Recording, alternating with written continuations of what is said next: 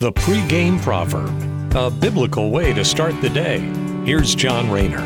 So King Solomon authored 3 books that were in the Old Testament that were given to him by God. God spoke to King Solomon. He pens what God had to say in the Proverbs, also Songs of Solomon, and Ecclesiastes.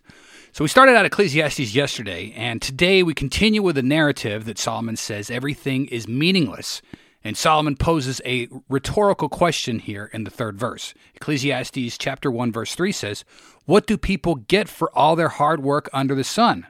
So the question answers itself in that it really doesn't have an answer.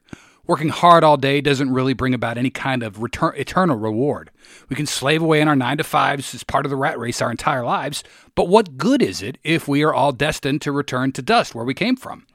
Again, this is a pessimistic outlook, but when one is in the Lord and in Christ, there is an eternal direction that we are headed in. Lots to be happy about there.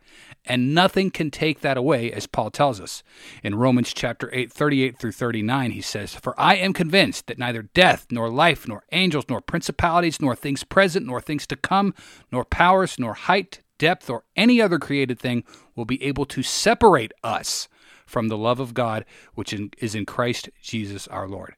So Solomon paints a rather dark view without Christ.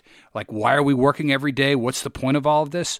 Meanwhile, the gospel shows us the light, which never goes out, and that is found exclusively in Christ Jesus. Thanks for listening and have a great day.